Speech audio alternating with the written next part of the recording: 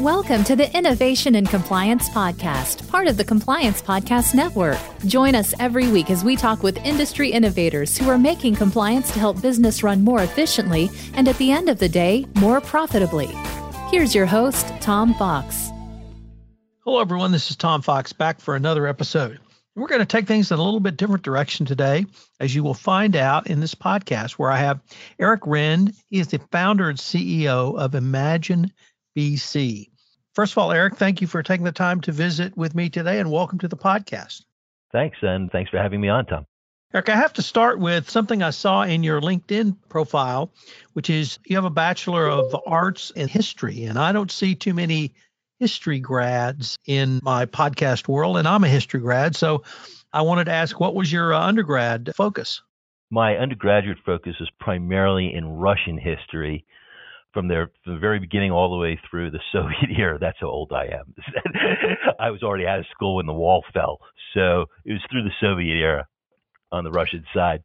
So I did see when you graduated, and I'm actually graduated a little bit before you did. But I wondered if that degree, a Sovietologist degree, was actually pretty well known back then. Was that something you were thinking about back then? It was, especially in this, I attended George Washington University here in Right. DC. So height of politics, diplomacy, GW had a tremendous both political science department and history department. So very well connected. Our professors weren't just teachers, but they were also actively involved with government consulting agencies. In fact, I was recruited by the CIA out of school, but it was just not a direction I wanted to go in. Well, then why don't you tell us the direction you went in and how you got to the place you are now, which is the founder and CEO of Imagine BC? Sure. Well, as I said, CIA wasn't just the direction I wanted to go in. So I ended up fortuitously working for Price Waterhouse in their management consulting group. So 9 years there, trained as a management consultant, loved every aspect of that business. And then, unfortunately, towards the end of that, had to make a decision whether I wanted to transfer down to Atlanta to continue my career at Price Waterhouse or stay here in this area. I made a clear decision to stay in the area, and that put me down the old entrepreneurial path. And I like to say I'm kind of a reluctant entrepreneur because I didn't know wantingly go into it. Life decisions made me stay in the area here. So ended up in the entrepreneurial area. And my specialty when I was at Price Waterhouse was in payroll, HR, benefits. So when I entered the entrepreneurial ring, it was in the area of what's called HCM, Human Capital Management. Had designed a very specific and very innovative payroll system and really had been chasing that for about 2.5 decades to get us to about now. And we started Imagine BC about 2 years ago. And the path from how do you get from Imagine BC from HCM started when I became aware of blockchain technology and got enamored with it. I am a technologist. I like to get my hands dirty. I like to feel and touch. So I said, how are we going to use this wonderful new technology inside our HCM product? So what we did was we said, hey, look, if you look at our HCM system, we're sitting on a tremendous amount of private information, your name, bank account information, social security number, HIPAA compliant information related to benefits. So we've got it all about a person. And therefore, we're exposed just as an Equifax was exposed. But unlike an Equifax, if some bad character were to break into our system, we'd probably be gone tomorrow. We're just too small, too niche to have the power to survive that kind of hit. So blockchain promised that you can distribute that information back to the individual, let them own it in a far more secure fashion. And then if we needed it, we would essentially ask them for permission to use it. And that sounded really good. It would remove that single point of risk for us. It would give people control over their data. So we went down that path, still on the HCM side. About 6 months into that, we said, whoa, what's really going on here is we've got to teach people to get control of their personal data. That's different. That's not happening out there right now. So if we're going to have to do something like that, we better do it through something a lot more exciting than just, hey, can we have your permission to do your W-2? So that's where we kind of transitioned, pivoted away from using blockchain for the HCM world and said, let's use it to allow people to secure their data, but more importantly, they should start making the money from the data rather than these third parties that you're now seeing in the news everywhere. So that was the beginning of Imagine BC. It was our goal to teach people to get back control of their personal data, and even more importantly, that they should be the beneficiaries and the ones to monetize that information. So could you walk us through how someone would do that through the Imagine BC blockchain or your protocols? Yeah, sure. So what's important here is that blockchain is the underlying technology, and we don't really need to go into much more than that. Other than that, it is the technology that ensures that it's our member who owns their information and not us or any other third party. Other than that, it's like, how does the internet work, right? You really need to know the bits and bytes behind blockchain. It does what it's supposed to do. Internet moves information, blockchain secures information. But the way we permit a user to do this cost effectively and efficiently is we're writing a couple of different free applications. First, for the individual member of our community, it's a mobile application written natively for iOS devices and Android devices where they're able to register, start to put in whatever information about themselves they're comfortable putting in.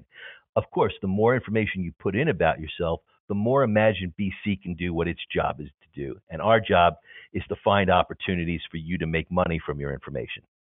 So if you don't put a lot of information about yourself, you're really limiting the number of opportunities we could find you. The more you put in, the more you share, then the more opportunities you'll have to make money. Always keep in mind that that word share really means it's still you in control, except if we don't have the data, we can't do our job for you, which is to make you money. So first, enter data, then let us do our job and look for opportunities. It also works on the other side of the paradigm. It's not just about making money for you from your personal data, but also making money for you from your intellectual property. So, in fact, we started that way. We just don't believe that people should be giving their intellectual property away for nothing. There's like a Faustian bargain that was made years ago between the tech giants and people that says, hey, we're going to provide you services and you provide us everything about yourselves, your intellectual property and your data. And the promise was we provide you all these great services. Well, we keep providing the raw material of that factory, but we're not getting the services back anymore. We may have early on, right? Again, I'm old enough to know when we paid for email and then Gmail came along and it was free. And we all said, oh, wow, incredible. I don't have to pay $30 a month for mail anymore. But what we didn't know is that, our mails were going to be read, they would be analyzed, they were going to be torn apart. And then, of course, now they want to finish our sentences for us, which is kind of scary. So mobile application, able to put your information in. Imagine BC goes to work once you've done that, looking for opportunities for you either to sell your intellectual property or for us to create money for you from your data. So I was wondering if you might be able to just walk us through 3 examples that you show as case studies. Yeah, sure. First one, good example is we have a YouTuber, right? So imagine a YouTuber, expert in an online game, and the world they live in today, they'd have to work really hard to build up their content and get it out there. And in fact, a recent study published by a German named Bartl, B-A-R-T-L, that was quoted in, I think it was a Times article that I grabbed, said that, parents don't let your kids grow up to be YouTubers because the study found that even a YouTuber that has 1.4 million hits per month, that's very big. There are very few YouTubers who have that kind of audience size. They only make on average about $17,000 a year. And to keep that level of audience and that level of compensation, they have to work 55 to 70-hour weeks, and that their lifespan is only about 3 years. So keep those numbers in mind because that's really horrible. We think it's highway robbery that somebody's intellectual property, the YouTuber, is being monetized by a YouTube at the extent of the person who creates it. So now take that same example and let's go to Imagine BC. So instead of having to load my content up into YouTube for free, I'll load my content up into Imagine BC, but I'll put a price tag on it. And let's say, for example, I put a price tag of 25 cents. That's the big demarcation, right? Hey, I used to give it away for free, so the people on the other end were getting my content for free, and I was hoping to get a bunch of hits and maybe make some money. Now we're saying, hey, don't give your stuff away for free. Put a price tag on it. So our job, Imagine BC, is to make it easy for you to get paid. And the reason we do that is now on the mobile app, I'm going to see, I've got to get to, let's say, Corey's content for 25 cents. How do I get to 25 cents? Well, you could go in your pocket. We don't want you to do that. What we'll do is that's where we put your personal data to work for you. So let's say you have a survey to fill out, or you want to participate in a focus group, or there's a couple of ads for you to watch. All those, same app, sit right in your hand. You can go earn the 25 cents, probably in about 15 seconds, and then you send the 25 cents over to Corey. So you net out to nothing except for maybe a loss of 15 seconds of your life. You're getting the content you want, But now Corey's received 25 cents from you. Now, if he'd gotten 1 million hits, that's $250,000. And in our model, the Corey in this situation, the YouTuber, gets to keep 70% of that. So instead of maybe a couple $1,000 they'd get from YouTube for that, they're going to make $175,000. That's, that's just shattering. It's world-changing kind of things. And that's proper compensation for the type of audience that YouTuber has. So that's example number one. And that's an example where we say we have a balanced ecosystem where you can see all three parties of our ecosystem were in play there. We have the intellectual property creator. That's the person who uploaded. We have the individual member. That's the person who consumed the content but also sold their data. And meanwhile, we had, let's say, a third party whose survey you finished or whose ad you watched. They get an uplift too, because besides knowing that the data from our ecosystem is solid, you may have passed on watching that ad or passed on watching that survey until you needed the money to consume some content. So now you'll go over and you'll actually consume that ad. It's a positive for you. Hey, I'm glad I had that here. So now I can earn the money to go and do something else. So that's the balance of our ecosystem. Second example, if you think about, a third party coming in, and we like to say, we use a real world example of a guy who's a house flipper. So here's a guy who spends, north of $10,000 a year digital advertising on Google, and he's looking for either somebody to buy a home or to sell a home. So let's just focus on the buy side. So currently he's $10,000 into Google, and he's not getting the number of quality leads he was hoping to get for that kind of spend. Here he comes into our environment. So he'll use a product, also free to start with, that says, it's called BizBase, and he'll log into our BizBase portal, and he'll say, show me everybody who lives within 40 miles of where I'm doing my job. Let's say it's here in the DC area where I am. So show me everybody within 40 miles of DC who owns a home, is of a certain age, right, who may be of a certain income group. Those characteristics that he knows are probably likely people who might be in the market to sell their home. And so therefore, we'll come back and show him maybe, let's say we have 1,000 people in our community right now who meet those characteristics. What I just said there would normally cost thousands of dollars for him to buy a list and be able to use that list to even get it out to do some communication. We just gave that to him for free. So he got those 1,000 hits for free. But he doesn't know who the people are, because our members remain anonymous until there's a money-making opportunity. So he knows there's 1,000 in our community. So I said, look, in this situation now, whip up a quick survey, 5-6 questions that'll let you go from these 1,000 people being leads to being qualified leads. And he said, sure, I could do that. So I said, great. So you'll send that survey into our community. It'll be delivered to those 1,000 people, and you'll pay in $1 for each person who finishes your survey. And therefore, the person on our side, our member, will receive 70 cents from that dollar. So let's say all 1,000 respond. So he's $1,000 in, because he wouldn't have paid until the survey was completed. So it gives him tremendous control over his budget as well. So let's say 1,000. All 1,000 did. All 1,000 took their 70 cents. We have 200 answers back to him that look pretty good. Now I said, you'll take that 200 people, and now you'll send your ad in to them and send it in with another $1. So now those 200 people have an opportunity to earn another 70 cents. So let's say all 200 people say, cool, I watched the 15-second ad. I provide some quick feedback about the ad. I earned another 70 cents. Meanwhile, our guy on the other end, he now gets the responses from the 200 and sees that, hey, there's about 20 people who, based on the responses to the ad, are people he'd now really like to speak with.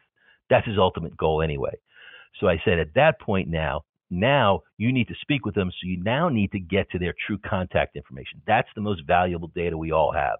I said, so now what you'll do is you'll send $50 in with a little message that says, hey, for our member will see it's $35. For $35, will you spend 20 minutes with me on the phone to let me speak to you about this opportunity? And it was really at that point, Tom, that the guy stopped me and said, stop. This method will quadruple my business. I'm in. You got me in. And he's only spent maybe, like a fourth of his budget. So when you think of that example, what we like to say is, yeah, our platform is going to be there for the big guys who have always been marketing and advertising. But even more importantly, our platform is now there for the small to mid-size companies who they live in a world where every dollar is so incredibly important to them. And should I market? Should I advertise? Should I market? Should I advertise? Without knowing they're going to get bang for their buck in return. We make it very straightforward to do it. sure, go ahead, give it a shot because you have control over your budget. If your message isn't resonating out there, you haven't spent any money. Pull the campaign down, refine your message. If it is resonating, you can keep knocking it down till you get a more qualified candidate and then keep increasing your spend to increase the likelihood you're going to get a sale. So we kind of backed into it and discovered that that's what we were doing after we had started and said, wow, this is a really amazing thing for small to mid-sized companies. So there's two good examples of how our ecosystem will work for all of our players, both corporations coming in, for the individual, and also for the intellectual property holder. So it struck me, and just in listening to you, Eric, that not only will this provide a level of transparency, a level of accessibility, but it brings a income, I hate to use the word income equality, but it actually is a way to distribute the amount paid and the amount received by the real entities that are creating the product or creating the services and those who want to consume that product or services. Would that be Absolutely a fair assessment? Right. Not only fair, but you're spot on, Tom. And that is what we want to do, right? Many, many scary things going on in the country. Income inequality is a huge one. Displacement of jobs in the near future from technology due to autonomous vehicles and 3D printing. That should scare folks. I'm not trying to put, fear, but that should scare folks, and it should scare our politicians. And being in technology now for the nearly 3 decades, and this is where being a history major comes in, right?